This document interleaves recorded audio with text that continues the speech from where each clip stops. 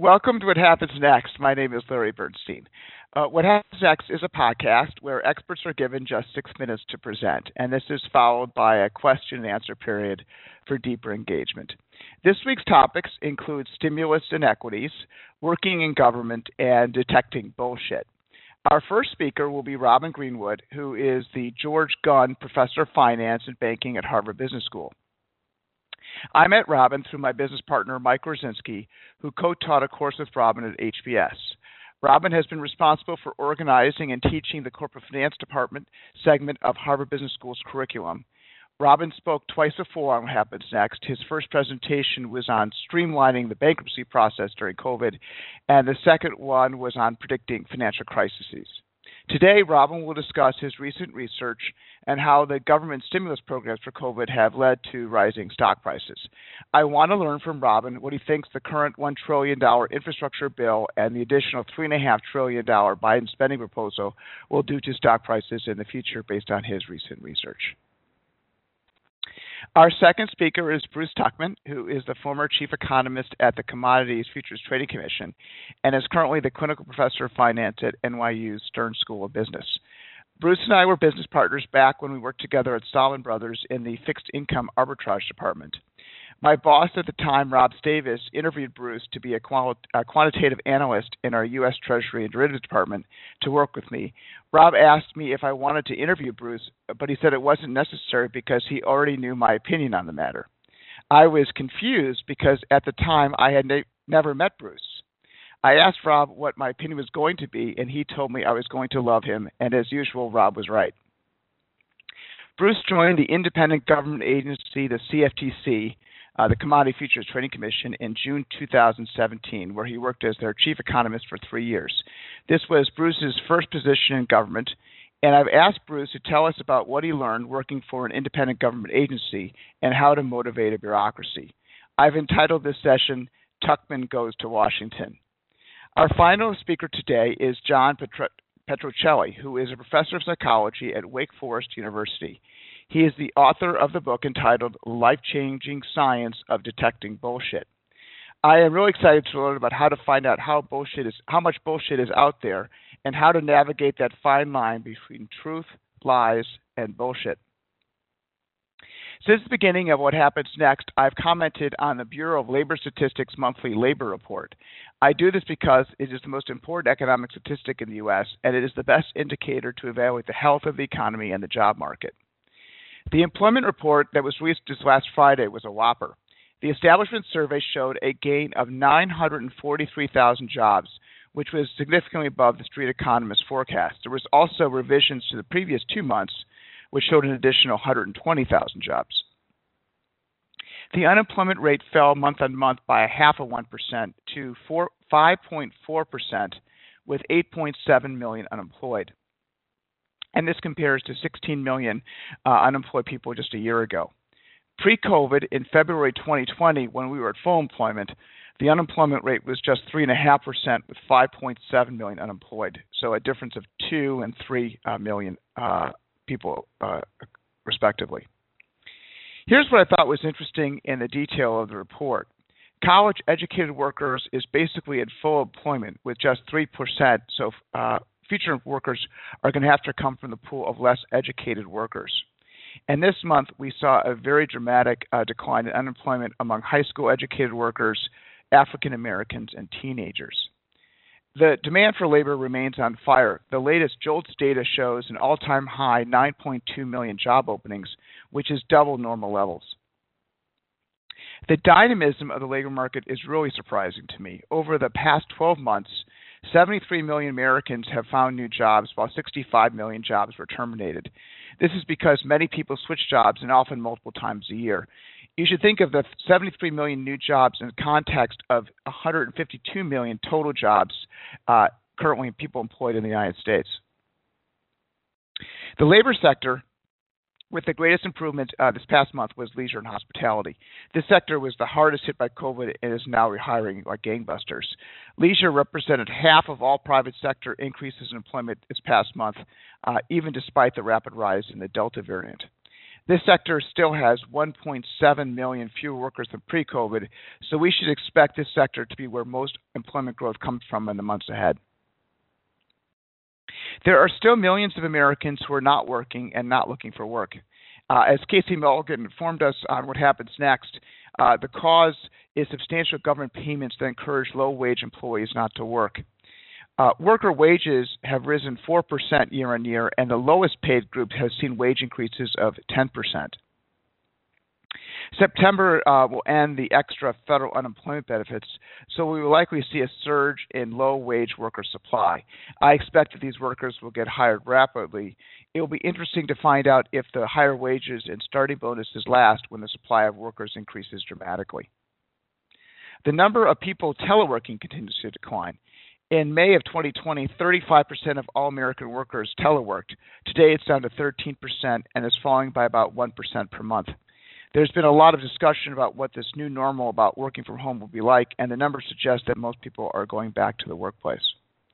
All right, that ends that discussion. Let's begin with our first speaker today, Robin Greenwood. Robin, go ahead. Larry, thanks for the opportunity. I'm going to be speaking about some work with Thomas Loritz and Jeff Wergler, who are both at NYU, and the work is called Stock Market Stimulus. What we're interested in is the dramatic rise of the stock market between March of last year and today, in particular, the role of government stimulus payments in generating that rise. Now, I'm not going to be focused on the macroeconomic effects of the stimulus payments, for example, through businesses, cash flow growth, and so on, but rather the direct effects of the stimulus payments insofar as they ended up as flows into the stock market. So just to give you a sense of what's going on here, maybe the best starting point is to look at anecdotes from Reddit and places like Wall Street Bets. If you were to peruse these places and see what people are talking about when they're speaking about different stocks. Back in April of last year, these are just some quotes, threw down my whole stimulus check on Roku and doubled it. God bless America. Then the next round of stimulus checks in January of this year. Yeah, Pa, get your stimulus check and dump it into stocks. And then in March again of this year, can't wait for my stimulus check to drop tomorrow and grab some more AMC. So certainly people who are in the market for speculative stocks have been talking about the effect of the stimulus payments. So the way I'm going to talk about this is first talk to you about the overall structure and some of the timing of the stimulus payments, then talk about how we think about the investability of those checks, how much might have made its way into the stock market, and then give you some evidence on the link to overall stock market activity.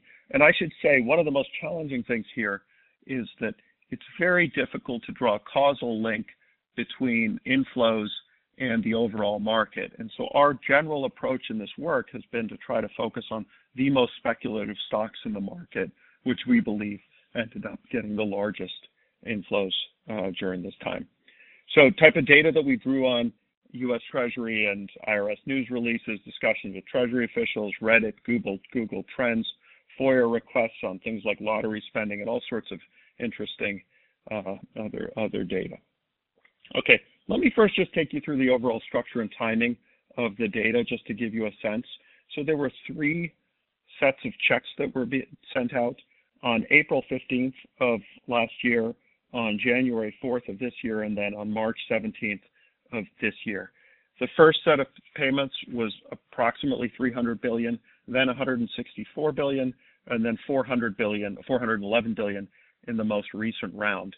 Now, interestingly, you can really get in the weeds as to when the checks were sent out, and it turns out, especially in the first round, the government had some trouble actually getting as you probably know, getting the dollars in the hands of people. That being said, these dates are roughly right in the sense that most of the money was dispersed right around these dates.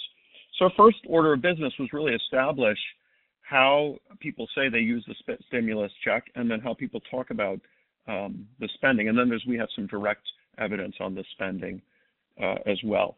So there's actually, turns out the census runs this thing called the Pulse Survey, where they check in on U.S. households. And on weeks 12, 22, and 27, they asked households how they had spent or planned to spend the payments they had received from the government. In the first round, about 14% of them reported putting some of the money into savings and investment. In the second round, 15%, and then in the third round, 23%, as the economy was kicking up. Also consistent with this is that if you look at overall discussion of, for example, the word stimulus check in Wall Street Bets and other places, you will find them really picking up around the time of these checks. The most interesting piece of evidence that we looked at here was on data collected by Raj Chetty and his co-authors, and they tracked daily spending of individuals during this time. And low-income households, for the most part, pour the money directly into retail and grocery spend, and you see very little of that happening for the middle-income households, suggesting that it either ends up in savings of some sort or elsewhere that we can't track. So we looked at then two measures of stock market activity. The first was order flow, so trying to figure out where do we find patterns of retail demand, for example, particularly in the most Robinhood, let's call it the most Robinhoody type stocks. And then the second was to look at the overall performance of these stocks during that time. And so one of the things that I'd never heard about, but actually it turns out that you can pinpoint retail order flow very precisely these days because of algorithms that allow you to figure out what the net price improvement is on a trade, and only retail gets price improvement, and so you can document that pretty clearly. Now, it turns out, so if you look around these windows, especially the first window around the stimulus check, the retail share of share volume really shoots up, and you can also look at this retail volume in a bunch of different ways. So I think I have 1 minute left. I'd like to share with you the numbers in terms of what happens to the overall returns during this period. On the April period last year, the most speculative stocks outperformed the least speculative stocks. Keep in mind, this is a very short window, just a few days really when we're tracking this, on the order of 4 percentage points. Then if you look in January of this year, it's on the order of 3 percentage points. And then in March of this year, on the order of 1 to 2 percentage points. So I think the bottom line here is that we can find some evidence of the stimulus checks affecting the most speculative stocks. Having said that, the direct effects on these days are fairly modest, and so our next order of business, and this is something that we've been investigating, is really trying to figure out whether there are any positive feedback effects that are really these checks being the first step in a chain of capital entering the stock market and juicing up valuations. And I think I'll stop there. Thanks, Robin. So, the purpose of these checks was to help people get through a very challenging period.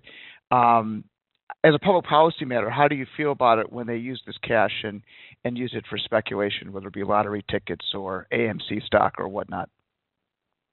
Sure, or gun sales or fireworks or things like that, which we also have some evidence on.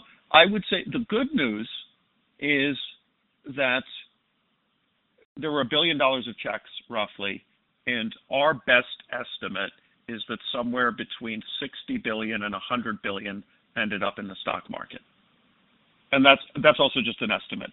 But if you think about that, that means that more than 90% of those checks ended up back in the economy, which is what you wanted, because both it helped support the economy and small businesses, and also presumably meant that it was helping those households. And of course, if you look at data from Chetty and his co-authors, you could see that in the lowest income zip codes, the spending, even on things like groceries, dramatically jumps when these checks are deposited. So I think the glass is half full here. But with $1 trillion being spent, there are going to be some pretty significant unintended consequences. And here we think that magnitude is about 100 billion. It's funny when in introductory macroeconomic classes we're taught about Keynesian multipliers and how giving money to the poor has the biggest bang for the buck as it runs through the economy. Does this change your mind about that in any way, or it's just not immediate that sometimes that some households or families choose to put the stock market first and then spend the money later? How do you think about this whole context of spending versus savings and investment?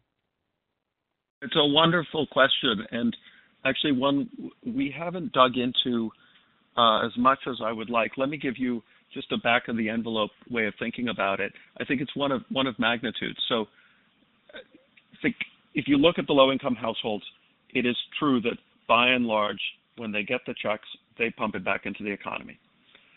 If you look at the high-income households, they by and large save it, meaning it either shows up in a checking or savings account or ends up in the stock market.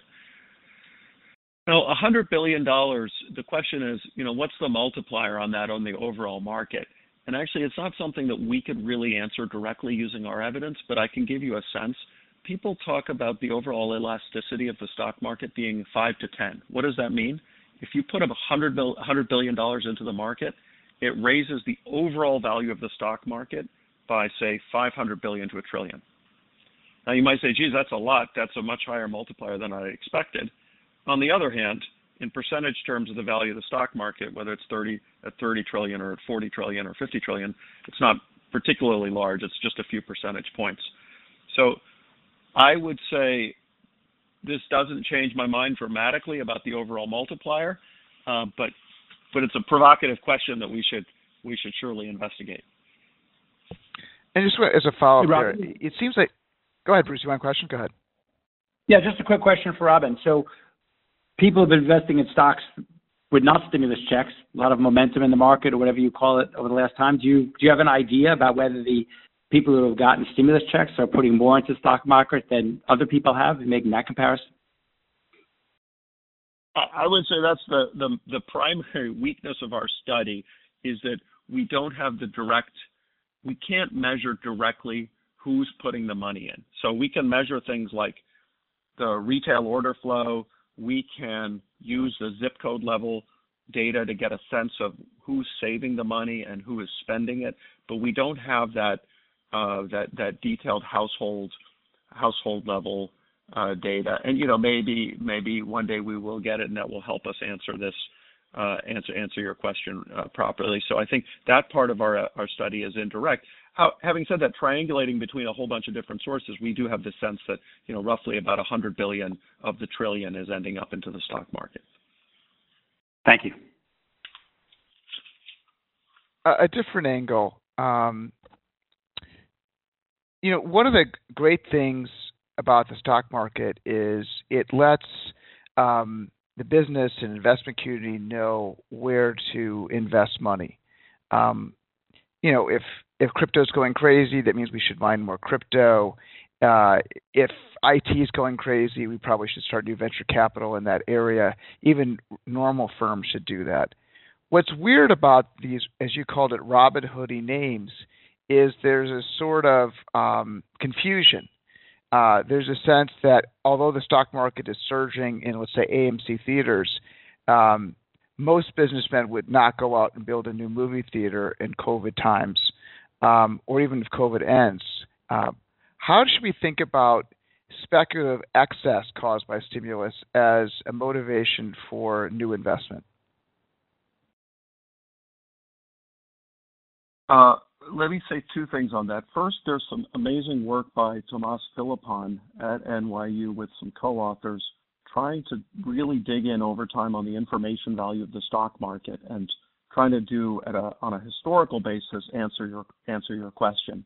Now they did that work prior to this most recent crazy period of excess, but I think it would be worth revisiting those findings. Second point is there are two types of investment. One is real capital investment, building movie theaters, as you say. The other is kind of more of a form of arbitrage, which is AMC issuing more stock and essentially doing an arbitrage on its own securities. And we see historically when valuations go crazy, we see a lot of arbitrage and we see a little bit of investment, which says that it's probably more benign than we might think, because it just means it's a transfer from essentially the smart, corporations and ETF providers and money managers who are figuring a way to profit off of the overpriced asset than it is sort of misplaced dollars, for example, building new movie theaters in New York City. As I mentioned, in my introductory remarks, I talked about these spending bills, but the spending bills are really different than a stimulus check. So, and its distinguishing feature is here's some money versus we're going to create some, jobs which will pay you money, which you can then spend on whatever you want. And so there's a little bit of a delay as it gets its money, employment dollars into the stock market. But that being said, these are the two main ways to use Keynesian stimulus methods to kickstart the economy.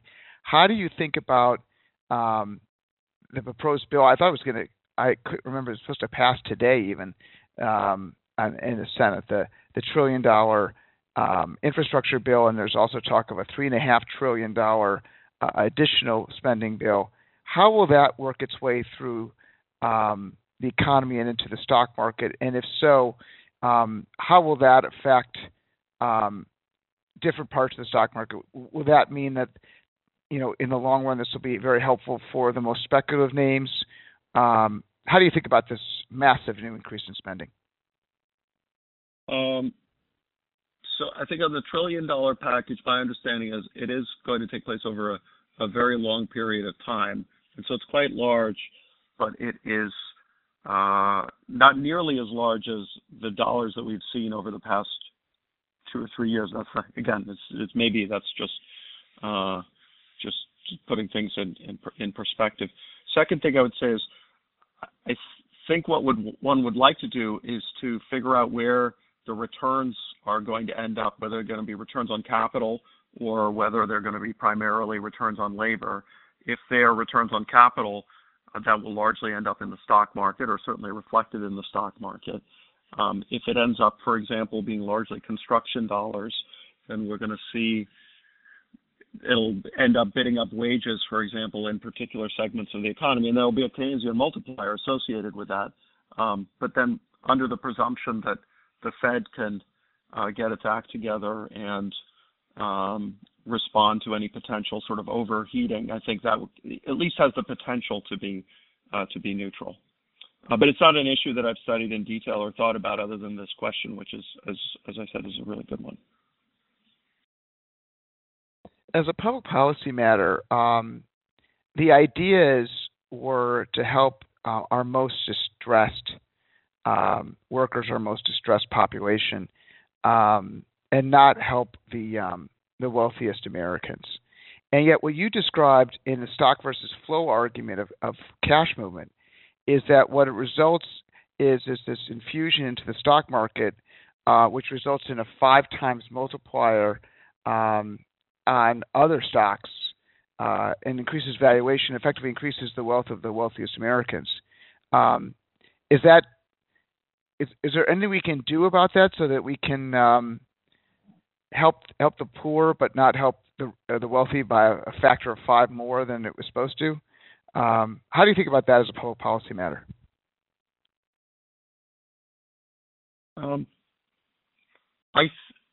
I think in the first round of stimulus checks, you're trying to get dollars into people's hands as quickly as you can, and you are okay with a bunch of slippage. So I'll just give you an example. There was a huge controversy around this time that was all over the media about stimulus checks going to dead people, or people getting 2 checks and some people not getting them, and so on. And I think you just have to treat that as a cost of doing business. Otherwise, how do you get the dollars out there quickly in that moment? I think once we're in March of this year, I think where we're sending out the third round of $400 billion, my personal opinion on it is that it wasn't particularly well targeted, and we should be much more careful in how we target these kinds of programs. Otherwise, we are going to be subject to exactly the critique that you just made.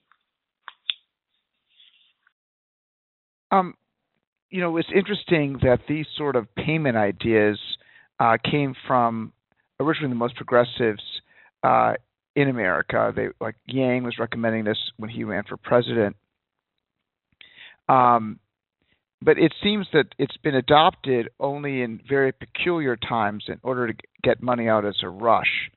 But if we head more into this reverse income tax sort of situation where we're in the business of giving checks to our poorest Americans as a general ongoing matter, what have you learned that would either improve it or give you pause for such a program?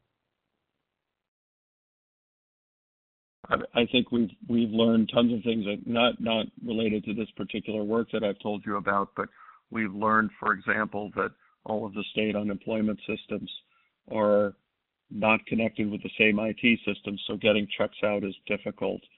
I think we have learned that if you give checks to the wealthiest Americans, they do end up in savings of some form. Last thing I would say is this period is quite different. And in fact, I'll admit to just being spectacularly wrong in my thinking on this early in the pandemic, because what I had not anticipated was how united COVID would be for the Democrats and the Republicans certainly on the issue of spending. I mean, the floodgates were opened very quickly. And even now, the most recent stimulus package, there was much less Republican opposition to this package than, for example, during the financial crisis when it was very hard to get dollars into the economy. If you think about just the early months of Obama, it was just such a different climate and perspective on effective releasing these dollars.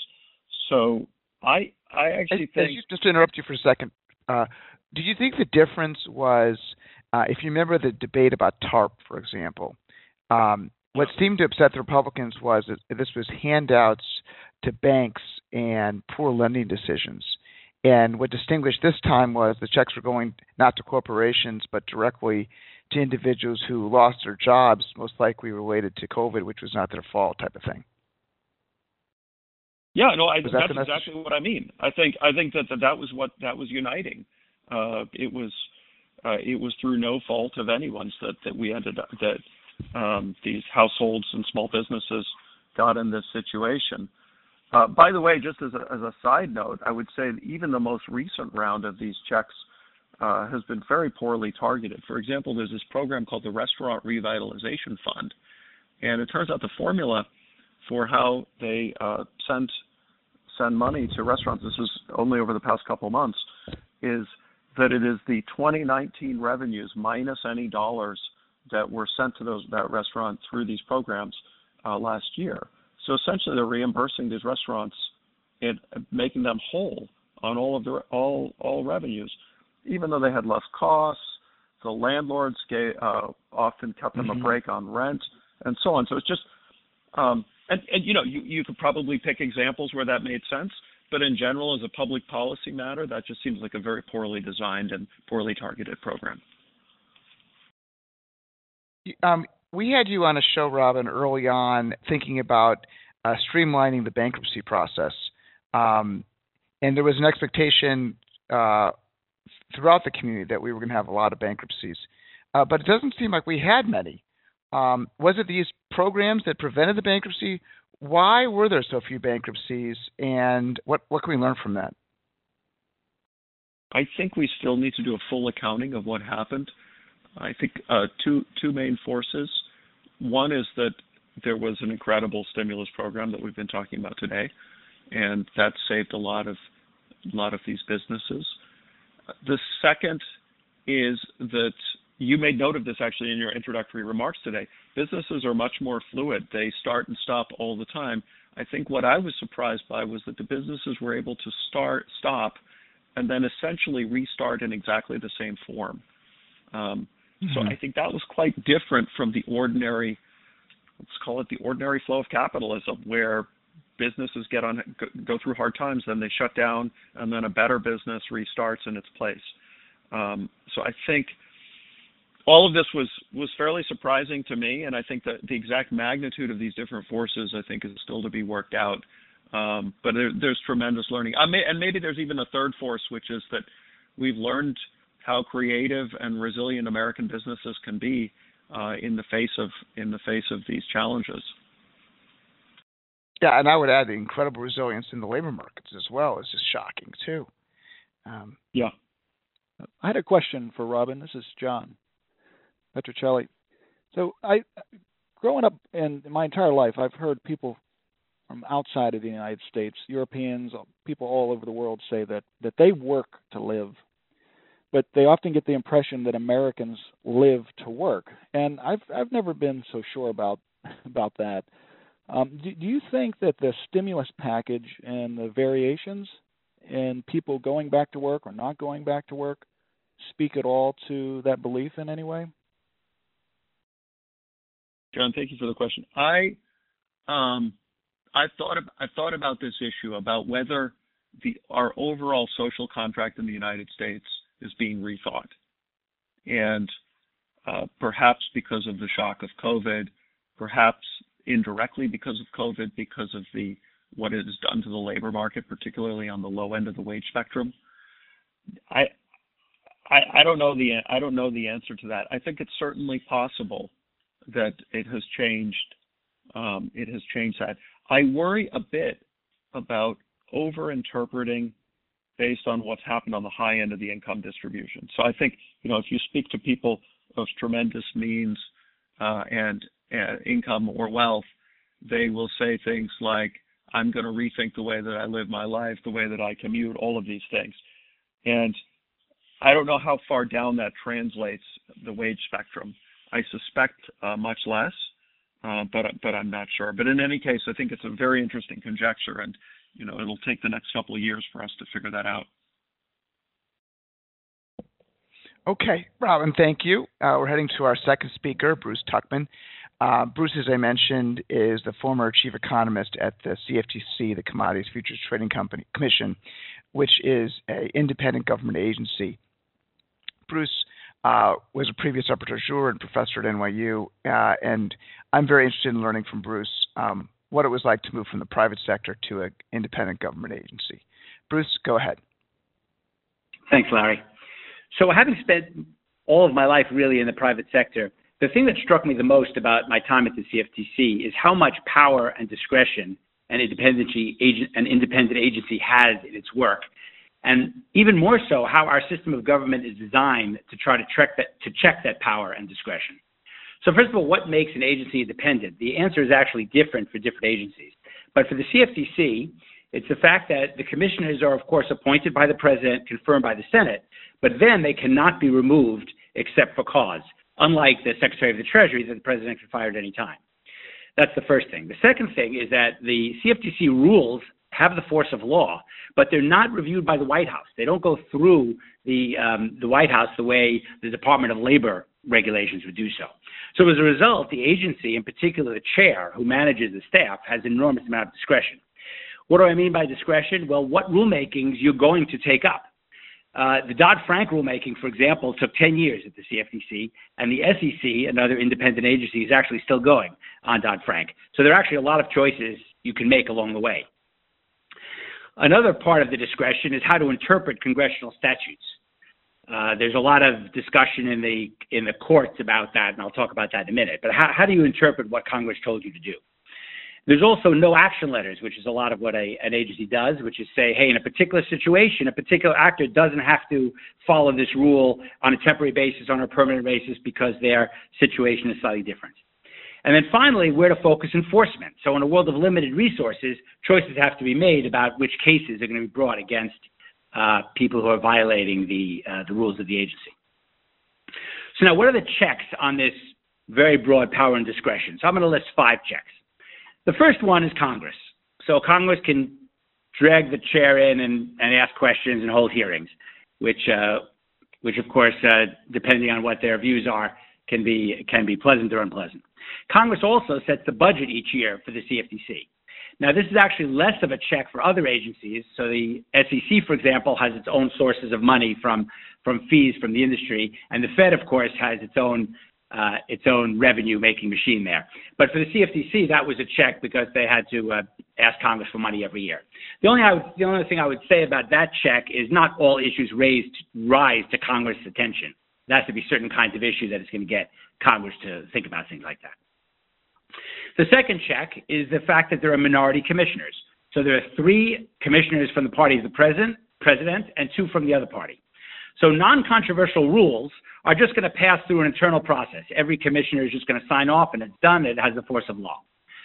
But any commissioner can refuse to go through that process and force a public meeting and a vote on the rule. And the minority commissioner can dissent publicly. And that is a great, I think, incentive to negotiate and compromise and come to the right place. I really was impressed that this is an extremely big deal. And this is a very personal opinion why I don't like the single commissioner structure at the CFPB, because you don't have these other commissioners who are very involved in the issues who can get up and dissent publicly. The third of the 5 checks I want to talk about, and this is something I knew nothing about before I entered government, is the APA, or the Administrative Procedures Act. So there are a whole set of rules about making rules. There are 2 types of lawyers at the CFTC. There are the securities law lawyers who worry about securities law, and then there are the APA lawyers who are all about how you go about making rules. I think I'm not a lawyer, so I'm sure I'm not going to get this 100% right, but the basic idea is rules have to come from reasoned decision-making. They can't be arbitrary and capricious, which is one of the legal phrases. And this is reviewable by courts. So the courts can decide if a particular rule follows these criteria. And there's a big debate in the legal profession, which I'm not super qualified to talk about how much courts should defer to agencies when they make their rules. And another part of the APA, which is very important, is that when an agency is going to make a rule, it has to make a proposal, give notice that it's thinking about making a rule, open up the proposal for public comment. And all serious comments will be read and will be addressed in the rulemaking. So if anyone on this call has a view about something an agency is doing and they write it, it's almost 100% sure it's going to be read, and very extremely likely it's going to be addressed in the final rulemaking. So the result of that, rulemaking takes a lot of time. It's particularly difficult for a new administration to come in and reverse course from a proposal that's already existing. How do you make the argument that, hey, this agency stood before the public and said this is the most sensible thing to do, and now you're doing something completely different? And of course, every administration has a limited amount of time in which to do things. The fourth of the list of checks that I want to talk about are cost-benefit considerations. So rules under certain statutes, like the Commodity Exchange Act, which is what the CFTC works with, require cost-benefit consideration. So when a proposal is made, you have to list out all of the costs and benefits of what's going to be the impact in this rule. You don't have to weigh them one against another, but you have to list them. And a rule can be challenged in court if important costs and benefits are omitted. Now, interestingly, cost-benefit considerations are not required of all statutes. For example, the Bank Holding Company Act does not require a cost-benefit considerations in rulemaking under that act, and that's where the Volcker Rule lives. So the Volcker Rule didn't have to do that as a lot of other Dodd-Frank rules had to do. And then the final check, the fifth and final check I want to talk about is civil servants. So civil servants have lots of protections. A new administration, as existed in the founding of our country, the new administration can no longer come in and just fire everyone and start from scratch. There are also detailed procedures for hiring senior civil servants to prevent what's called borrowing. And that's a word I did not know, again, before joining the government. And that's when political appointees try to hire other political appointees as senior civil servants. And there are a lot of procedures to prevent that from happening. I, for example, was not allowed on a particular hiring committee because I was a political appointee. So on the whole, I would say I think that civil servants that I bumped into and worked with responded very well to direction from the chair, recognizing the new administration, here's what the chair wants to do, and that chair is confirmed by the Senate, we should do that. But of course, in theory, it's possible for senior servants to have their own agenda or to slow walk any particular administration. So Larry, those were most of my prepared remarks. Should we stop there? Sure. You just remind, I wasn't planning to talk about this, but I can't imagine you know many people, but I wrote a public note to the CFTC about a rule change. Here was the background. The CME wanted to change the definition of an existing futures contract. It was the Eurodollar future. And it said previously the CME was going to define LIBOR, which is this London interbank offering rate, and they had asked 40 banks for the rate, and they were going to replace it with the BBA rate, which was the British Bankers Association, was just 16 banks, dropping the 4 highs and lows and leaving with just 8. Anyway, I wrote a letter with Marcy Engel, the general counsel at Salomon, to the CFTC saying that you can't change an existing contract and that we were opening up a possibility for abusing and cheating to go on in the LIBOR resets. And I wrote that letter with Marcy in 1996. And then sure enough, there was a LIBOR crisis that was caused by cheating in 2008. But when I sent that letter to the CFTC asking them to look into it and put in the public discussion, there was an expectation that very little would be done. And in fact, nothing was done, even though eventually I happened to have been right on that issue. How do you think of that process working? Why do you think that if people write letters on these subjects who are in the industry, who actually know a little bit about what's going on, why isn't that stuff taken seriously? Why should we think that is an effective check? Right. So from my experience, Larry, all of letters written by, there are some crank letters, but putting that aside, all letters that come in are read. So in other words, a proposal goes out, there's a certain notice and comment period that passes, then the letters come in, and the people who are in charge of that rulemaking do read all of the letters. And they send out a memo that describes what, categorizing the letters and what they say and what the arguments are, and then address those in the final rulemaking. A lot of people joke, and this is also something I didn't understand before I was there, a lot of people joke about how big rulemakings are, that there's several hundred pages, all these rulemakings. But the truth is the rule itself is actually quite small. The rule might be 30 pages, and then there might be 200 pages of discussion, which includes things like the summary of the comments and responses, if any. So it's not that they're going to necessarily listen to you or wait what you say a lot, but they will have read it, and if they think it's material, they will address it. And that's all you could ask for, to be heard. It's not that you can, you're not going to, an individual person is going to have trouble getting in front of the people. Now, of course, there's also this notice and comment period includes groups of people, whether it's banks who are affected, whether it's public interest groups who are affected. There are various consumer groups who come in. So after a proposal has been made and the notice period is finished, people can come in and face the people who are doing the proposals and talk about them. And it's not that hard to get an appointment. One thing, my first week or two, people said, we're the government, our job is to listen. We're supposed to listen to when people come with comments. So my experience is that process happened. If you wanted a meeting, even, I take it back, maybe even as an individual, if you want a meeting with the people who are writing the rules to make through your points, I believe that will be scheduled. Whether you get your way or not is a completely different question. Bruce, Robin here asking a question. I would love to get your take on how effective cost-benefit analysis is with respect to rulemaking. I've often found that, especially in financial matters, it's not about, we're not asking a factory to make an investment to curb pollution, but in financial matters, just as an example, suppose you were to ask a bank to increase its overall capital ratio. It seems like the costs and benefits are very difficult to measure, and I was just wondering, in your experience, how effective and on point you found the cost-benefit analysis. Yeah, no, excellent. That goes to the heart of the matter.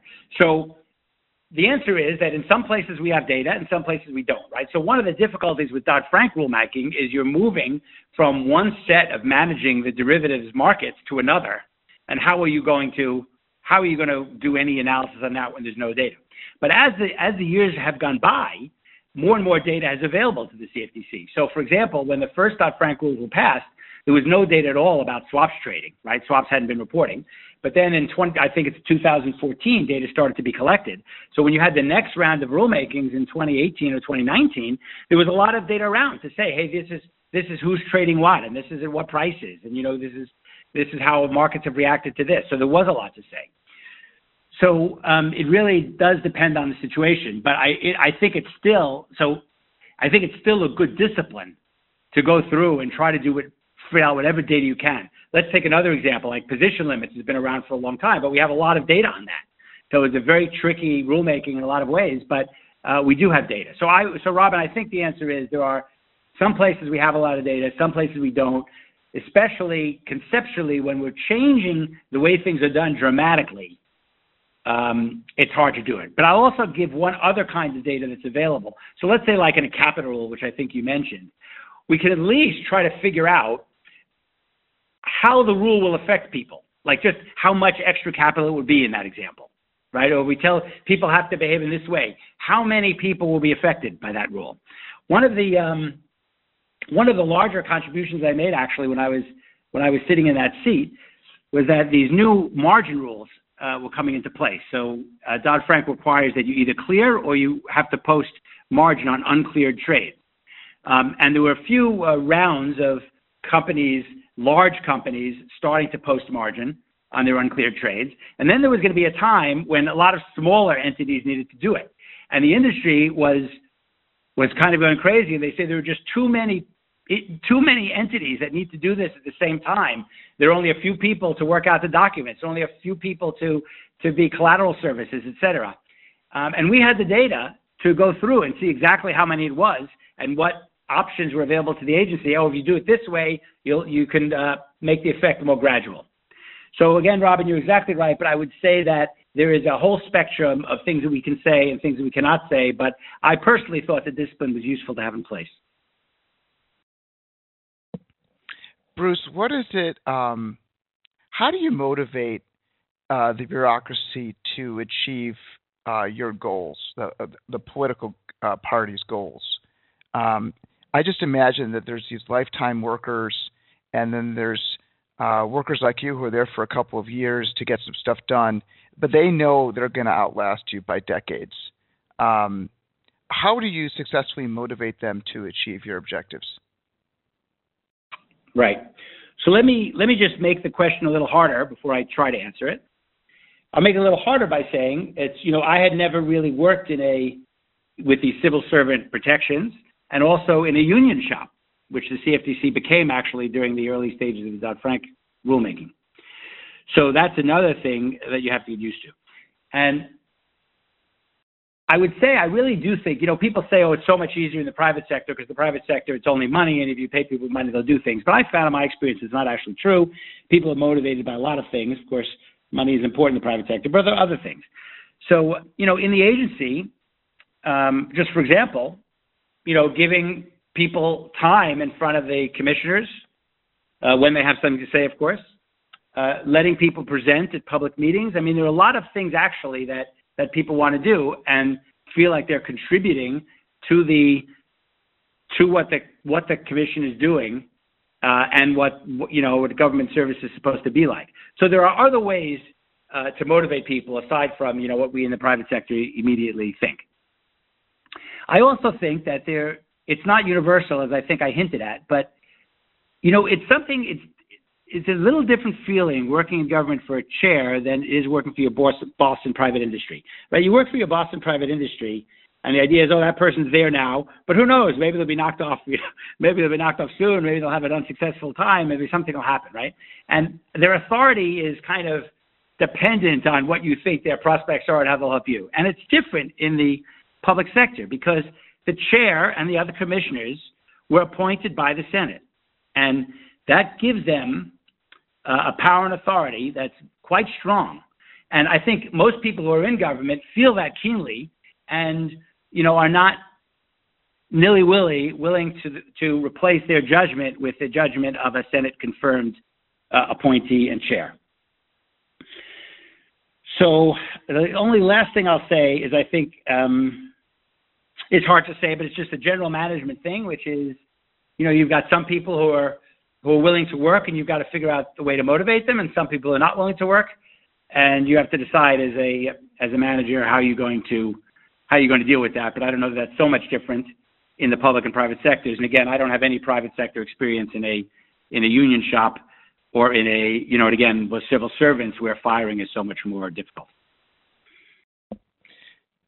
George Stigler won the Nobel Prize in economics, and one of his major ideas was that government agencies could be co-opted by industry. Even though these agencies were meant to regulate industry, it turns out that industry is very good at co-opting these agencies to work on behalf of them to create monopolies and benefits to existing firms. How do you think about Stigler's work after your time in an independent agency? Yes, that's a great point too, and I have thought about that a lot. So the real tension is that, listen, the people in the agency do very well to follow markets and what's going on. Like compared to, to most people in the universe, they know what's going on in markets. There are specialists. If you want to know about what's going on in cattle, there's someone who will sit down and talk to you for 3 hours about what's happening in cattle markets or what's happening in oil markets. So there's a lot of knowledge in the industry, but that's not exactly the same kind of knowledge as someone who's sitting and trading all day. It's different, right? I mean, the people, the government will have a better idea of the institutional structure in which we work, but the trader will know more about markets, et cetera. So the problem is that you're making rules about this industry, but the people who know the most about it are the people in the industry. So if you want to do your job well in that seat in the government, you have to go and you have to ask the industry questions and ask what's going on, and you have to take everything appropriately, listen to what they say, but realize where people are coming from and what their self-interest is. I will say there are a number of entities that are designed to represent consumers or people not in the industry, in these, and also, of course, all these end user groups, et cetera. But it is true that I think the people you're talking about quote unquote capturing the agency, those people are kind of better funded. They've got more people. They've got full-time people coming in to talk to the agency all the time. So and they really know the implications of these rules. Right. So to me, the real tension. Right. So to me, the real tension is how do you navigate really wanting to understand what's going in the market and not overweighting the opinions that follow from those facts from the people who are coming in. And I say one thing, I really, the chairman who appointed me, Chris Giancarlo, I really admired him in a lot of ways. And he went around saying that he is market friendly, not industry friendly. And that I think is something you have to aspire to. But again, the knowledge thing is just tricky, and you have to work to navigate that. But I will say, just to finish up, I did not feel that the people in the agency were bullied. And I think, they stood their ground when they believed something. When people came in, they asked questions, they wanted to learn. But I think they, on the whole, held the line where they thought it was important to do so. You opened your talk by talking about discretion and power, and that really these rules are very vague, and the people in the agency could sort of do what they wanted or follow what they thought was right, and that there was all sorts of checks on those power. But at the end of the day, it's really about discretion. How should we think about vague rules and discretion in this sort of when the power is so great in the hands of so few? Yeah. So these are all great questions, Larry. So why don't I just give one example that we can talk about in the context of, right? So Dodd-Frank says that swaps have to be traded on swap execution facilities, some sort of exchange. The statute says that trading has to be done by multiple participants by any means of interstate commerce. That's what the statute says.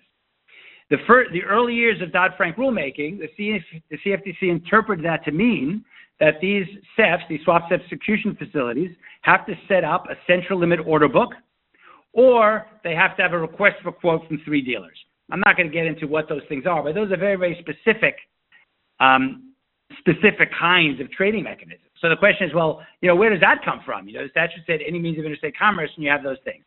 And that is the CFTC rule now, by the way, and I don't think that's being challenged anymore. But that's an example of a few things, right? It's an example of Congress deciding, not to get into the weeds and not make that tough call about what it meant. So they said general things they want to do about swap execution facilities, but they didn't go into the weeds in the statute. So how far should they go? So a lot of people, and I don't know if I know enough to really have a strong opinion myself about this, but a lot of people say that Congress sends a lot too much. That's why I don't have an opinion. It's a very broad statement, but a lot of people think that Congress sends way too much to the agencies without being specific enough. So the fault is not in the sense of the agencies. They get this broad thing and they need to do something they do that they feel is in the spirit of the statute. But it's sort of Congress's issue that they haven't been much more specific about things. I'm sorry, Larry, I've kind of forgotten. Have I captured everything you meant to ask in that question? That's fine. I want to ask a question now about this Chevron decision. So there was a Supreme Court case.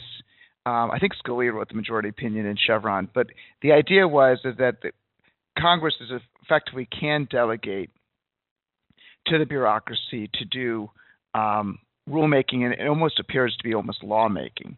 And then there's been a significant pushback in the courts against Chevron, to your point, pushing rulemaking back to Congress and giving discretion in rulemaking away from the agencies. And I think Kavanaugh and Gorsuch are kind of the leaders on the courts in this opposition to Chevron from a constitutional perspective. Just kind of thinking about what was the thoughts inside the agencies as they thought about Chevron coming under attack. Is that something they worry about? Is that something they think about? And how, if anything, will the world change if, in fact, Chevron is overturned? Right. So listen, I'm not a lawyer. I can't be too specific about Chevron. I think about Chevron as, how much you will defer to the agency's decision about interpreting statutes. How far can they go in some sense and still be judged to say, hey, you're following, Congress's will. And the only thing I would say is I think the agency is very sensitive. They don't want their opinions their rules overturned in court. And that has happened. It happened to both the SEC and the CFTC on certain matters. And that's why they have the army of APA lawyers, because they don't want that to happen. Now, so they do. So that means that there's always an APA person on a rulemaking to say, hey, we have to address these comments. We have to address Larry's comment on this and this, or we're going to be in trouble in the courts. Or, we have to establish this fact. It's not enough to go say it. The CBC has got to be stronger here and there. So the agency is very sensitive about that. So what Chevron is doing is it's kind of changing a little bit the work that needs to be done to get the proposals to pass muster should they be challenged. But I don't remember anything particular about people viewing how that line is going to shift. Actually, again, this is something I don't know about. I won't want to talk about it, but the very current event right now is, of course, the CDC's eviction, extending of the eviction prohibition, or whatever it's called. And the thing that I found striking about that episode, given my experience, is that the CFTC, again, was just incredibly concerned about being overturned. So whereas this was very different. This was saying, yeah, we'll be overturned, but we can push off the date in a way that's in the benefit of the public interest. So that's a very different kind of calculation. It's not the point of this call to decide if that's right or wrong, but that's very different from saying, hey, we can only do things that, are going to survive a challenge in court because that's the extent of our power. Well, when you distinguish that, in this example, it went all the way to the president, and the president decided to act on these sort of things. So, the agency itself wasn't on the line so much as it joined an executive political decision. I don't think I agree with that, Larry. I mean, again, if in the CFTC, the president can't order the CFTC to do something. That's not the way the system works. And I try to give the feel of all the processes we have. And the agency has to put together a rule by rule. There are rules in making rules, and those have to be followed. And if the president comes to the agency and say, hey, you've got to do something, say, well, no, we got to follow these APA rules. There's no exception to the APA rules from a direct mandate from the president. I'm not a lawyer, but that's the way I see it. My last question to you, Bruce, relates to the FTC is the next. I know this is outside your expertise, but I kind of would like you to weigh in on it. So next week on the show, we're having my college roommate, Josh Sovin, talk about Lina Khan and the anti-big tech ideas coming out of the FTC. So of all the independent agencies, the progressives have been most successful in finding leadership at the FTC, and Lina Khan has announced that she is going to go after big tech in a big way. But one of the interesting things that you talked about was how having 3 Democrats and 2 Republicans results in moderation because it's public, because there's dissent. How do you think that process will work when you really have such polarized views in implementation of public policy, and given that the chair has such enormous discretion as to who, why, what, where they're going to attack, and she's already publicly come out in her writings before taking government that she wants to go after the big 5 tech firms, how do you think that the checks and balances will work in this sort of independent agency, purely from a speculative point of view, Bruce? I tell you, Larry, that's just so far away from what I know about. I think I got to pass on that one. Okay, that's fine. All right. With that, I'm going to move on to our final speaker, John Petruccelli, who's going to talk about detecting bullshit. I want to open up by saying that approximately 15 years ago at Book Club, I had philosopher Harry Frankfurt from Princeton speak to my book club about his book entitled On Bullshit. And it had a very dramatic effect on me and my philosophy on thinking about bullshit. And it did for John as well. And John has dedicated a substantial portion of his research and thinking about Frankfurt's work and its application. And so, John, I very much look forward to hearing from you about how to detect all that bullshit that's out there. Go ahead, John. Yes, thank you. Yeah, and I'd like to talk today a bit about how our world is simply awash with misinformation, disinformation, fake news, hoax news, fabricated news, inaccurate news, spin, and deception. And a common thread through each of these sources is a pervasive and insidious communicative substance that we commonly refer to as bullshit, which is not just a cutesy or intentionally provocative word, but now a technical term as used in philosophy and psychology to signal that something has been communicated without regard for truth, genuine evidence, or established knowledge.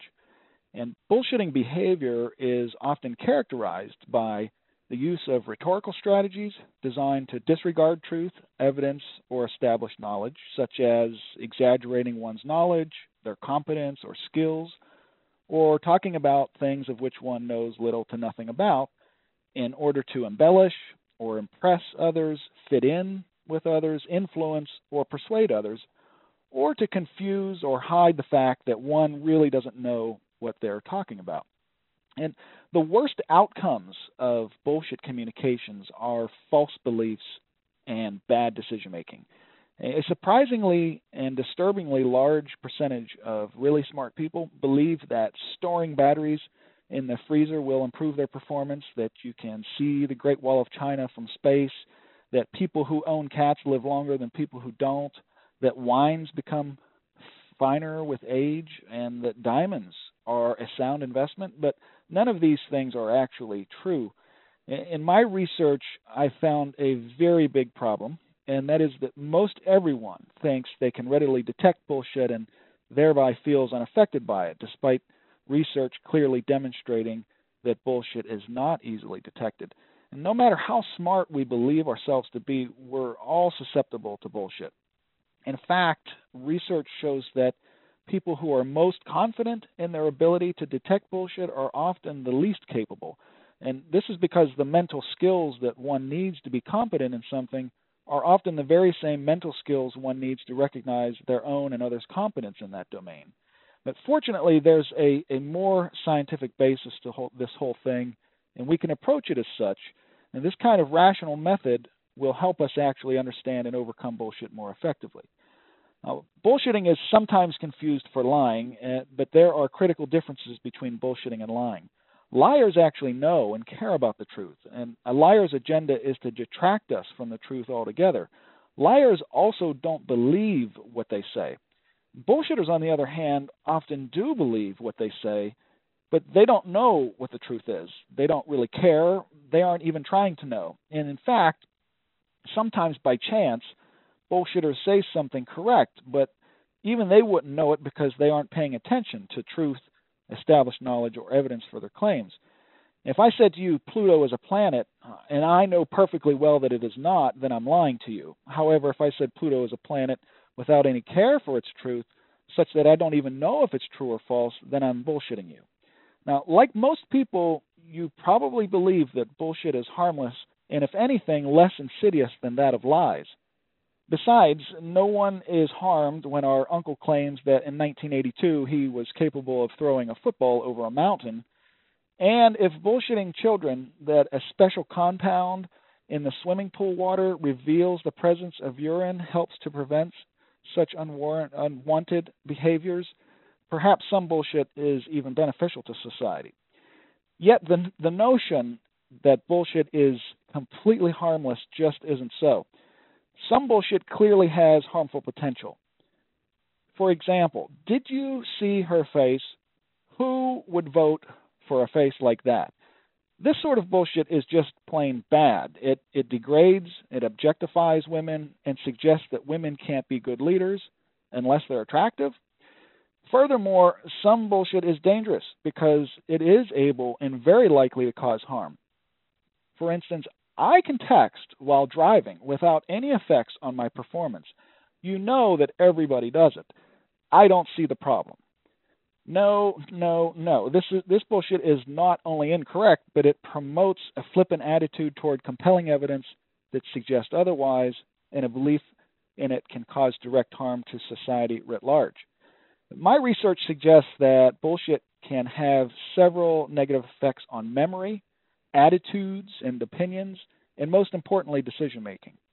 Bullshit affects these things because it impacts what we believe to be true, and what we believe to be true is fundamental to human behavior. Bullshit-based beliefs can come with great cost. It's not only the stuff of unreasonable markups that we often pay for used cars, real estate, wine, jewelry, and so many other things. It's the stuff of Bernie Madoff's success in swindling billions of dollars from even the most experienced financial experts with his Ponzi scheme. And it's the stuff underlying the protocols of China's Great Leap Forward under the direction of Mao Zedong, which resulted in the deaths of 36 million people from starvation. It's the stuff of Andrew Wakefield's fraudulent research that has led to the well-debunked assertion that the measles, mumps, and rubella vaccine causes autism in children. And it's the stuff of senseless conspiracy theories that compel people to storm their own country's Capitol building in hopes of reversing a fair election. Now, from 10 years of empirical research on the topic and speaking with hundreds of expert bullshit detectors, I'm convinced that all of our problems, whether they be personal, interpersonal, professional, or even societal, are either directly or indirectly linked to mindless bullshit reasoning and communication. Most people are susceptible to the unwanted effects of bullshit because the mental skills that protect them from it do not come naturally. They must be trained. And part of being a good bullshit detector involves recognizing when and under what conditions we are likely to encounter it. And that is what my research has been about. Thanks, John. Frankfurt talks about that the trouble with bullshit is it's insidious to institution, it corrupts from within, and that an institution itself needs to find ways to call out bullshit. In any organization, there's plenty of bullshit. Whose job is it to detect it, call it out, and remove it? And why are certain institutions more tolerant of bullshit than others? Yeah, well, I'll start with the latter part of that question. One of the reasons that we're so tolerant of it is because we don't expect it to have a negative effect on our thinking, our reasoning. We assume that it's harmless. We don't even talk about bullshit in the same way that we talk about lies. I mean, you and I might be sitting on a porch and and maybe Robin and Bruce come by and say, "Hey, what are you guys doing?" And we might say, "Oh, we're just sitting out here bullshitting," right? But we wouldn't say, "Oh, well, we're sitting out here lying to one another," right? and the social reaction to the two different forms of behavior are completely different. If someone lies to us, we're usually pretty angry. We have a lot of disdain for that behavior, and there's a large asymmetry in the trust ratio. Now we usually give people the benefit of the doubt. We assume that new people that we meet are honest and trustworthy, but a single lie, now we can't trust them.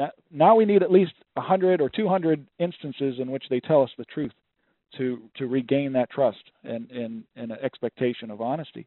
That asymmetry isn't as great with bullshitting. Usually we give the bullshitter sort of a social pass of acceptance. We say, oh, Larry's just bullshitting us, and we think that it doesn't have an effect.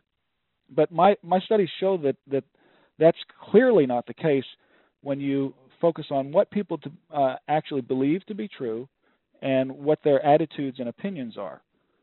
And those two things are absolutely fundamental to decision making. All right, so that's one of the reasons why we tolerate it so much. And then the second reason for the former part of that question is that the communicative culture that we live in today is not practiced at calling bullshit.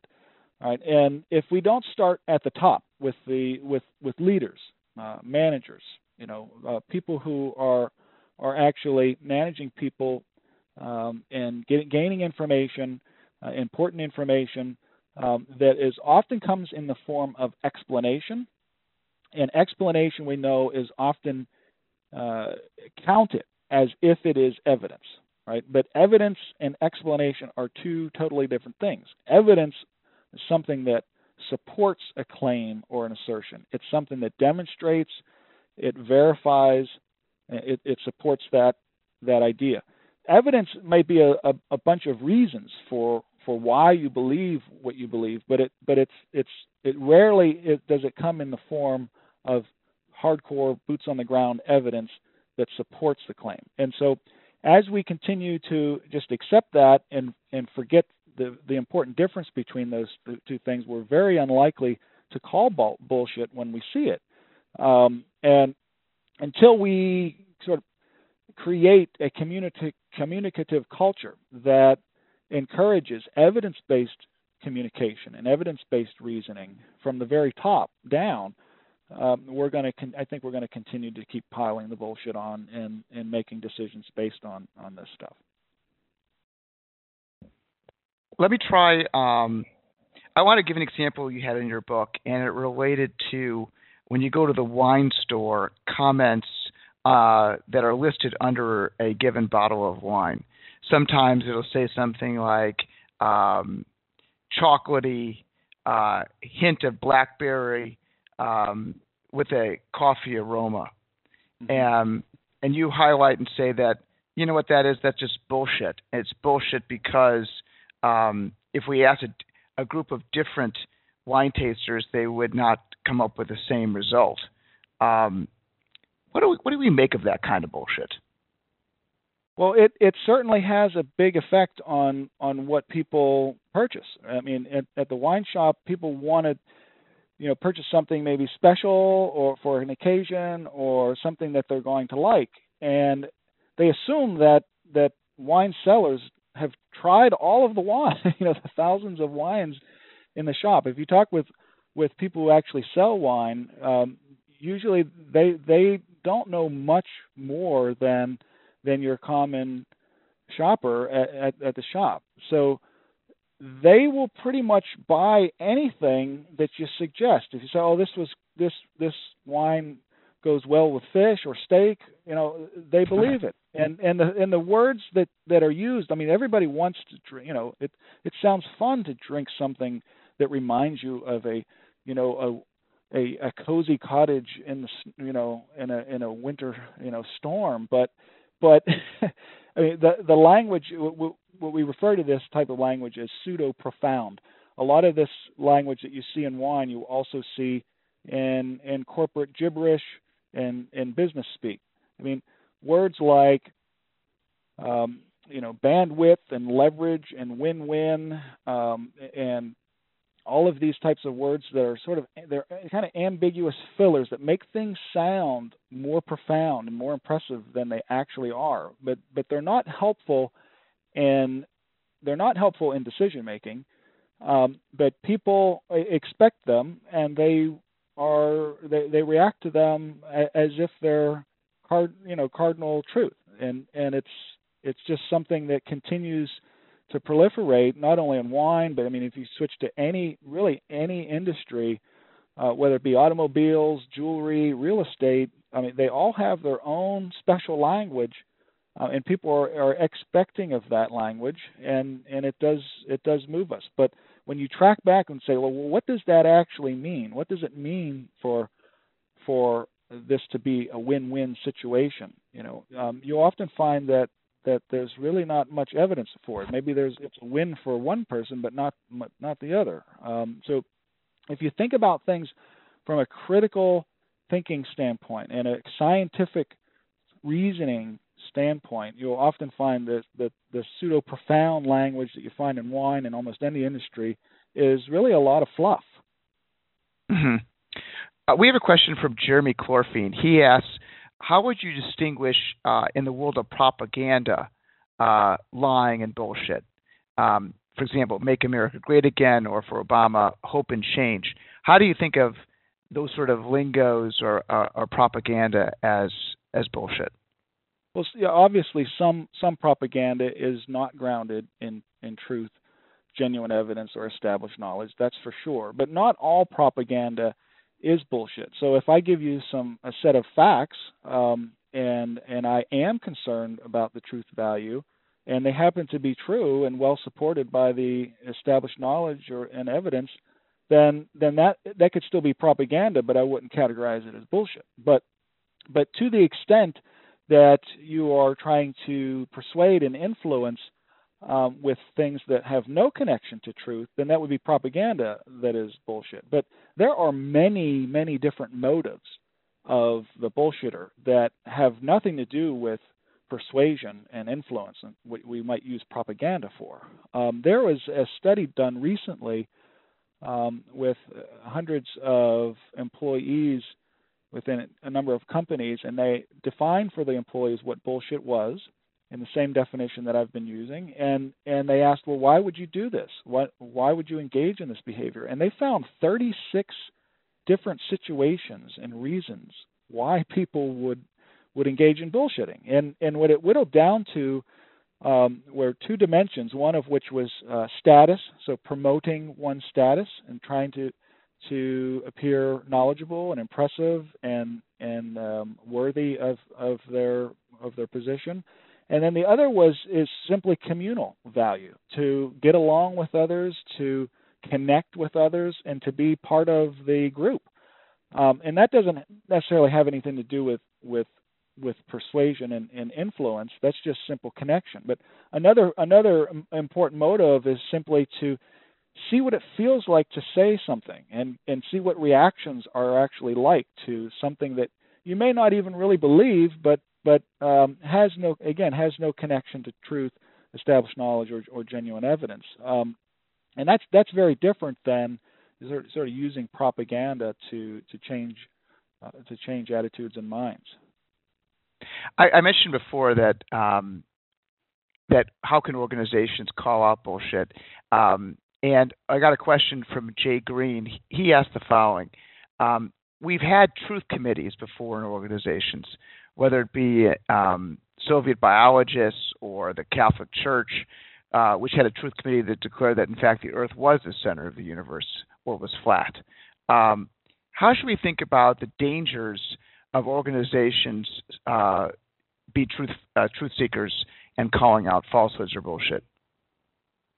Well, certainly if decisions are being made with no attention to truth and reality, we're in a very big mess, which is typically, quite frankly, the case. And the reason for that, we know from treasure troves of cognitive psychological research that people are typically reasonable when they have information that they fully consider. If someone's motivated, if someone is not motivated to focus on truth, or connect their reasoning to truth, established knowledge, or genuine evidence, I don't see much hope for that individual. But in general, people are usually reasonable thinkers. They'll take information that they believe to be true, and then they'll make general inferences from that. But the problem is that most of the data that they get, most of the information they get, comes from their own personal or maybe even professional experience. And we're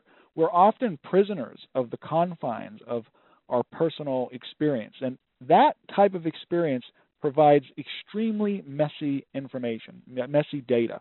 The data from those experiences are often random, they're unrepresentative, they're often ambiguous, certainly incomplete, often inconsistent, indirect, second or third hand, and often surprising or counterattitudinal, not things that we necessarily want to be true or want to believe.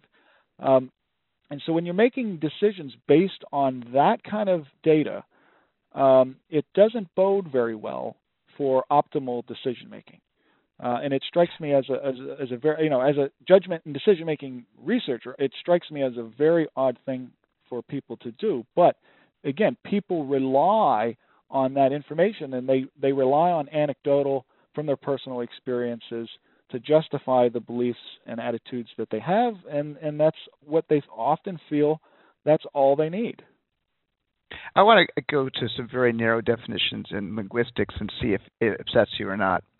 Okay. In Frankfurt's work on bullshit, he quotes Wittgenstein a little bit about use of metaphor, for example. So I'll just give you an example from my real world. Yesterday, I went to my mom's house and helped her clean up the house. And I came home and I told my wife, she said, "Are you tired?" I said, "Tired. I feel like I've been run over by a truck." Now, the reality is I've never been run over by a truck. Mm-hmm. I doubt that I really felt like I was run over by a truck. I was embellishing and exaggerating how I felt. But do you find it was, by your definition, it was clearly bullshit? But is it problematic, or is that just the very nature of language and metaphor? Well, I think in that case, you sort of are hinting. You're using the metaphor. You're hinting that you are at least open to the connection to truth. You're saying, I feel like, and then if you follow that up at all, it's all you need is a single question. Well, what do you mean by that, right? What, can you please clarify your claim? And what we will find, that's one of the best questions to ask a suspected bullshitter, is to ask, what is it exactly that you are saying? And what you'll find is bullshitters will usually take a couple of backpedaled steps and start to clean it up right away, right? Because they'll actually listen to themselves and see how they'll realize, well, maybe that didn't sound right and they didn't actually mean that literally.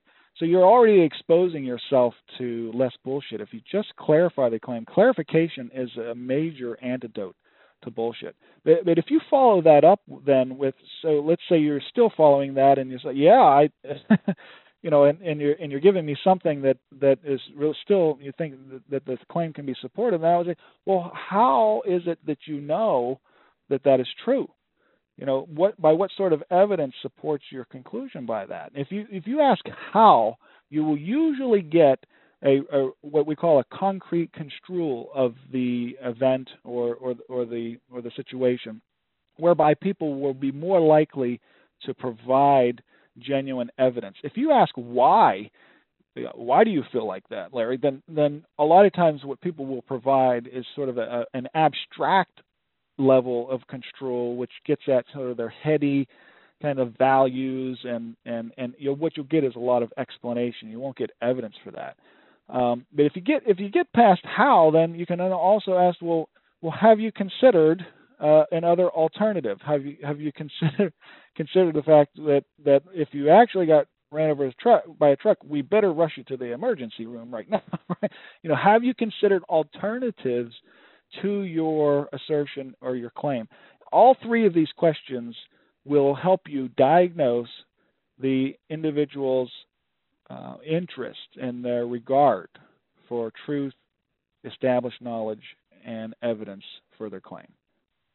All right, I want to bring Robin Greenwood into this conversation for a second, but first I want to read a quote from Harry Frankfurt's book on bullshit.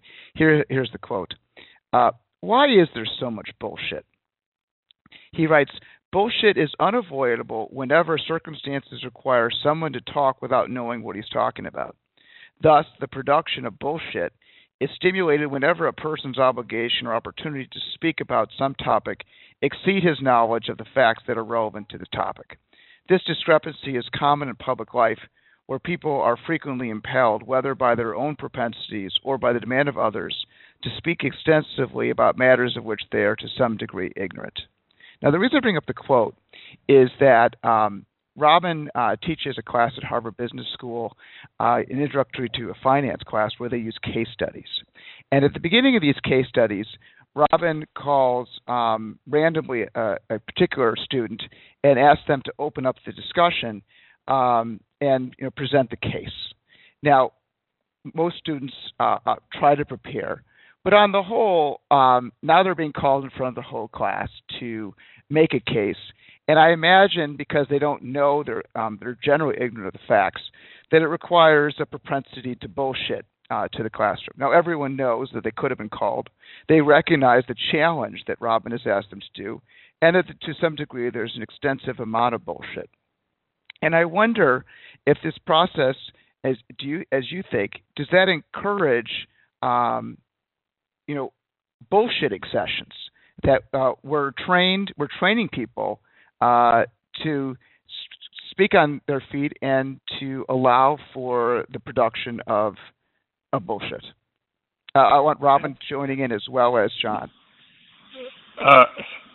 Okay, go ahead, Robin. You want to go first? I don't want to give away too many tricks of the trade, but if my bullshit detector goes off, keep in mind that I have prepared for the case significantly more than even a prepared student. And so if I feel like I call on an opener and they're not ready, I draw them out and we'll ask follow-up questions such that it usually becomes apparent to the entire room that they're unprepared. And then they usually will, in 90% of cases, just 2 minutes in say, I'm sorry, I didn't read the case. And then we move on. And that's not a great experience for them. And so smart people usually will make that admission earlier rather than, get drawn out for 2 minutes. Well, I wasn't really thinking about kids that weren't completely unprepared. But, to some extent you do prepare, but now you're being asked to go beyond, I'll call it your knowledge base. So in any presentation, there's some truth making, and there's some bullshit. I don't think they're going to make complete falsehoods because they'll be called out of that, but there's a certain element of bullshit that's required to kind of, make the sale, like the used car salesman that John mentioned. Yeah, and certainly the obligation that people are supposed to have an opinion about everything, I believe, has expanded in our information overload world.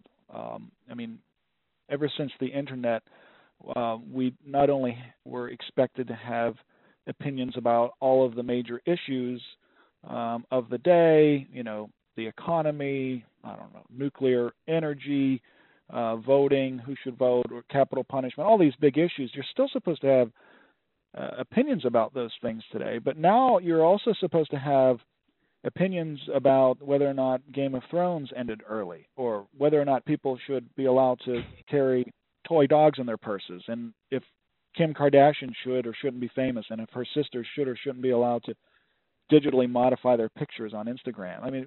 The things that people seem to have or feel obligated to have an opinion about it's all over the place today. So, and I think that to the extent that people feel that obligation and don't feel as though, well, I haven't had a chance to generate a well-informed opinion about this because I don't really know enough yet. You never hear anyone say that. It's very rare that people say that. And even the way that if you take a look at the way debate teams are graded or rated, in their debates. I don't know if you've looked at one, but more recently, what students will do in debate teams is they will rattle off in their 5 minutes. They will rattle off as many arguments as they possibly can, sometimes like 30 arguments. And then if the opposition doesn't have a chance to debunk or counter argue all 30 of those, then the ones that are not addressed are just assumed to be true, and they're scored as points. So, and I think this kind of happens in our social discourse, where if again people have explanations for things, that it's counted as logic incarnate truth, and ipso facto, evidence, but it's clearly not, but it's just, I think socially we just accept that, and I think until we start using and recognizing the difference between evidence and explanation in our discourse, then I don't think we're going to get very far. Larry, this is Bruce. Can I jump in for 1 second? Sure. Yep. So just as you've got my mind on my Washington time, another thing I was very impressed by, when you went to the CFTC's commission meetings, when the commissioners were speaking, and I also had the privilege to sit in a few Supreme Court cases while I was in Washington, those levels of discussion were miles above other things that you hear in the general, political government arena. I don't know exactly what the cause of that is. It could be that, the press is not quoting, 5 sentences out of context, or they're not looking for a small thing. Maybe that's one, but there seem to be some settings where we can avoid a lot of the things that John's talking about. But most settings we can't. And I don't know, I haven't analyzed what it is that makes a place conducive to serious thinking, but I did notice just a massive difference and wish that more Americans would be tuned into those two places compared to things they listen to all the time. It's funny you should bring that up, Bruce. I attended the Supreme Court session once in my life. I was a guest of my high school tennis partner, David Hoffman, who was a Rehnquist clerk. And he got me a seat in the front row. And when I got there, Rehnquist turned to, I think it was another justice, and said, "I'd like you to read an opinion." And it was Clinton versus Paula Jones. And he said, in a 9-0 decision, we vote for Jones, that we can, that Clinton can go ahead with, they can go ahead with a lawsuit against Clinton, and then do a full investigation while he's still president. And when I was listening to it, I was like, oh my God, I don't think they're right. So even though you're there and it sounds very sophisticated, they can still get the answers very wrong. I want to go on a different path for bullshit for a second, and that relates to the application of fictional approaches in non-fictional settings. So journalism changed in the late 50s and early 60s with Tom Wolfe and Truman Capote. And I'm specifically thinking of Truman Capote's book In Cold Blood, where in what appeared to be a non-fictional work, Capote put words and dialogue together, which was full fabrication. But it got to the gist of the matter.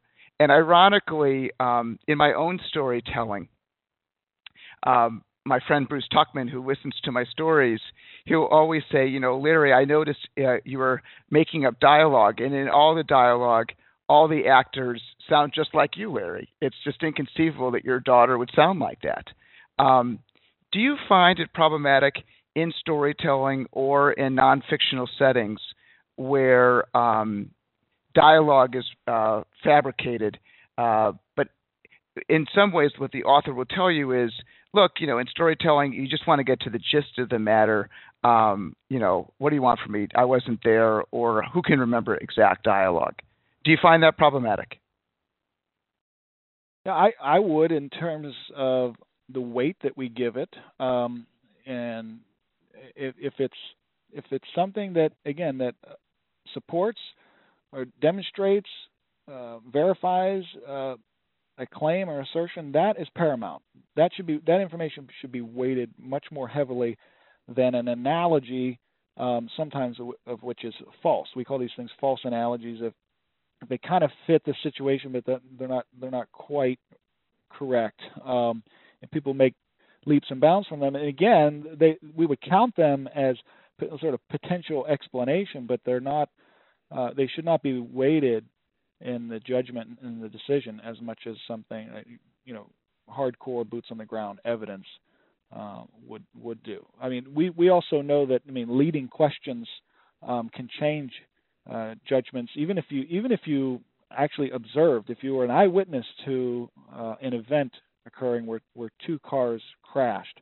If I ask you, well, how fast were the cars going when they hit each other versus how fast were the cars going when they collided, or how fast were they going when they smashed? As I move further away from they hit, the judgment of how fast they were going increases, right? So there are tricks that you can do with discourse or analogies, fictional analogies, that can get people to think as though they've got an accurate picture of what actually happened or the way things are, how the world actually works. But when you critically analyze it, you'll see that the center often does not hold, and it's certainly not going to hold as well as finely collected, systematically collected data that goes well beyond anecdotes.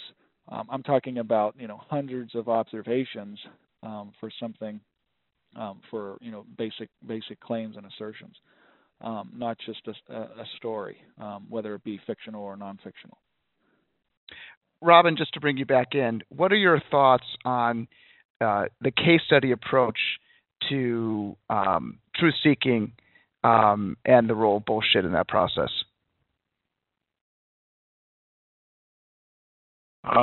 That's a huge question.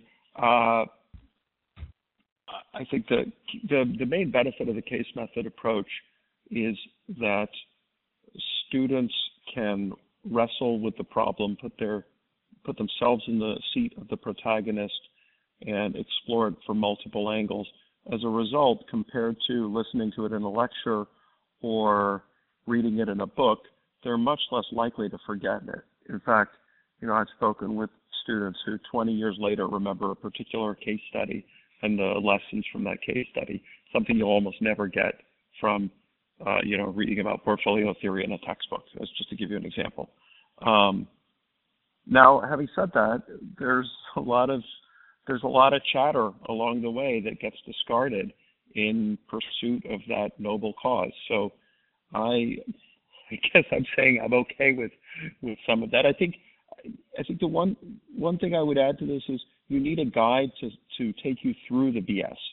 So as long as you have some clear thinkers in a group, whether that be the instructor guiding the discussion, or you have great students who are able to see the core issues and take you past the jargon or any kind of misleading information, I think it works. And maybe a question for Bruce. Bruce, having been in the public sector and the private sector, is there more or less toleration for bullshit in one sort of institution than another?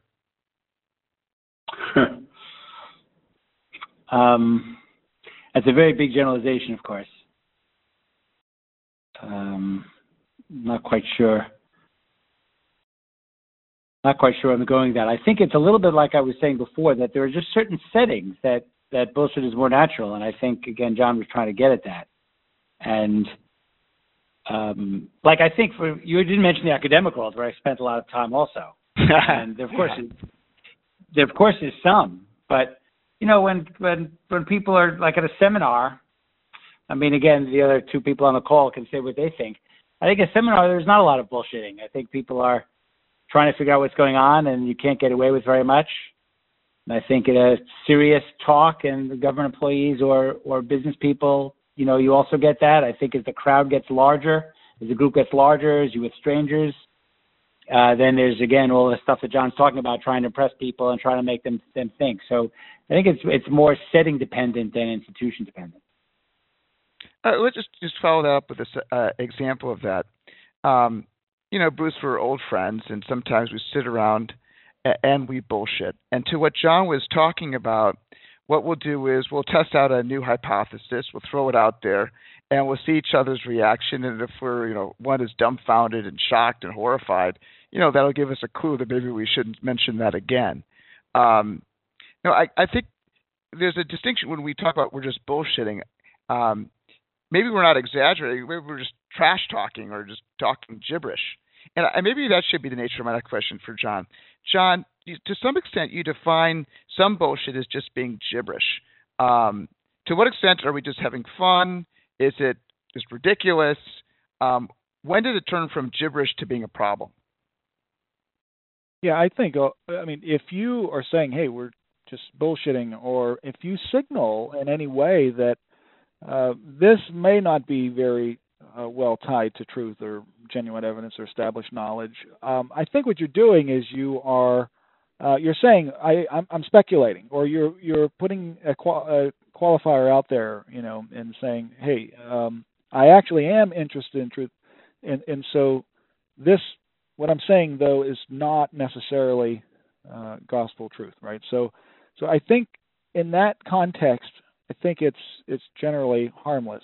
But when you say the same thing and you are disguising or being deceptive in the way that you say it, and suggesting that you are interested and that you do believe what it is that you say, similar to the liar, you are being deceptive in that you're acting as though you actually are interested in the truth. And if you're not, but you're pretending that you are, then I think that's it. Depending on the content, obviously, it can vary in how harmful it is.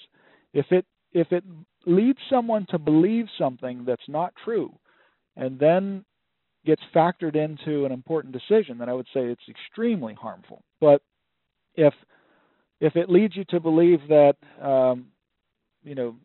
the Keeping Up with the Kardashians is a great show and you should watch it, I'm not so sure. I think that's at least mildly harmful, but I'm not so sure that has the same kind of harm that I'm going to buy this used car and I'm going to expect it to give me another 100,000 miles. It only has 20,000 miles on it now. I should easily clear 120,000 miles, and then it turns out to be a lemon because the person selling to you really had no clue about any of the details of the car. So I think it certainly depends on the context and what the actual content of the bullshit actually is, but it can certainly vary.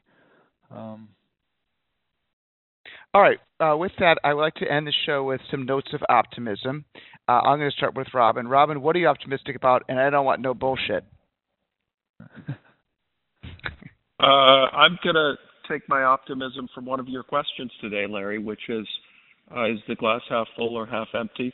If you look at the U.S. economic response to COVID, I think it is to be envied around the world. And while the work that I spoke about today is about some of the unintended consequences and some of the impact of less than perfect targeting, overall, I think there's a lot to be praised about the U.S. economic response and where we go from here. I agree with you. Bruce, what are you optimistic about? Well, my answer will be bullshit, just in a sense of extrapolating from my very narrow experience in life and the world. So just with that caveat, I would say I want to be optimistic about our capacity to self-govern.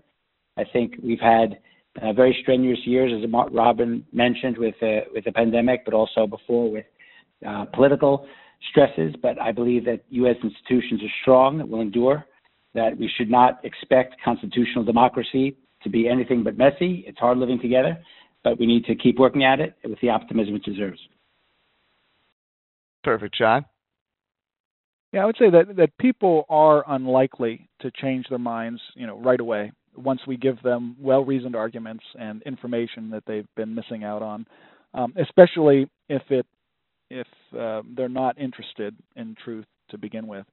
But I'm hopeful because I believe that to the extent that we change our communicative culture such that we feel a little more comfortable calling bullshit when it emerges. I think the more we do that, more comfortable we feel with that, the more frequently we will signal to bullshitters that I don't accept this, that you're going to have to do better, and I think that's going to open the gateway for evidence-based communication and ultimately more optimal decisions. So that's what I'm hopeful about. Thank you. All right, that ends today's session. I do want to make a plug for next week's episode.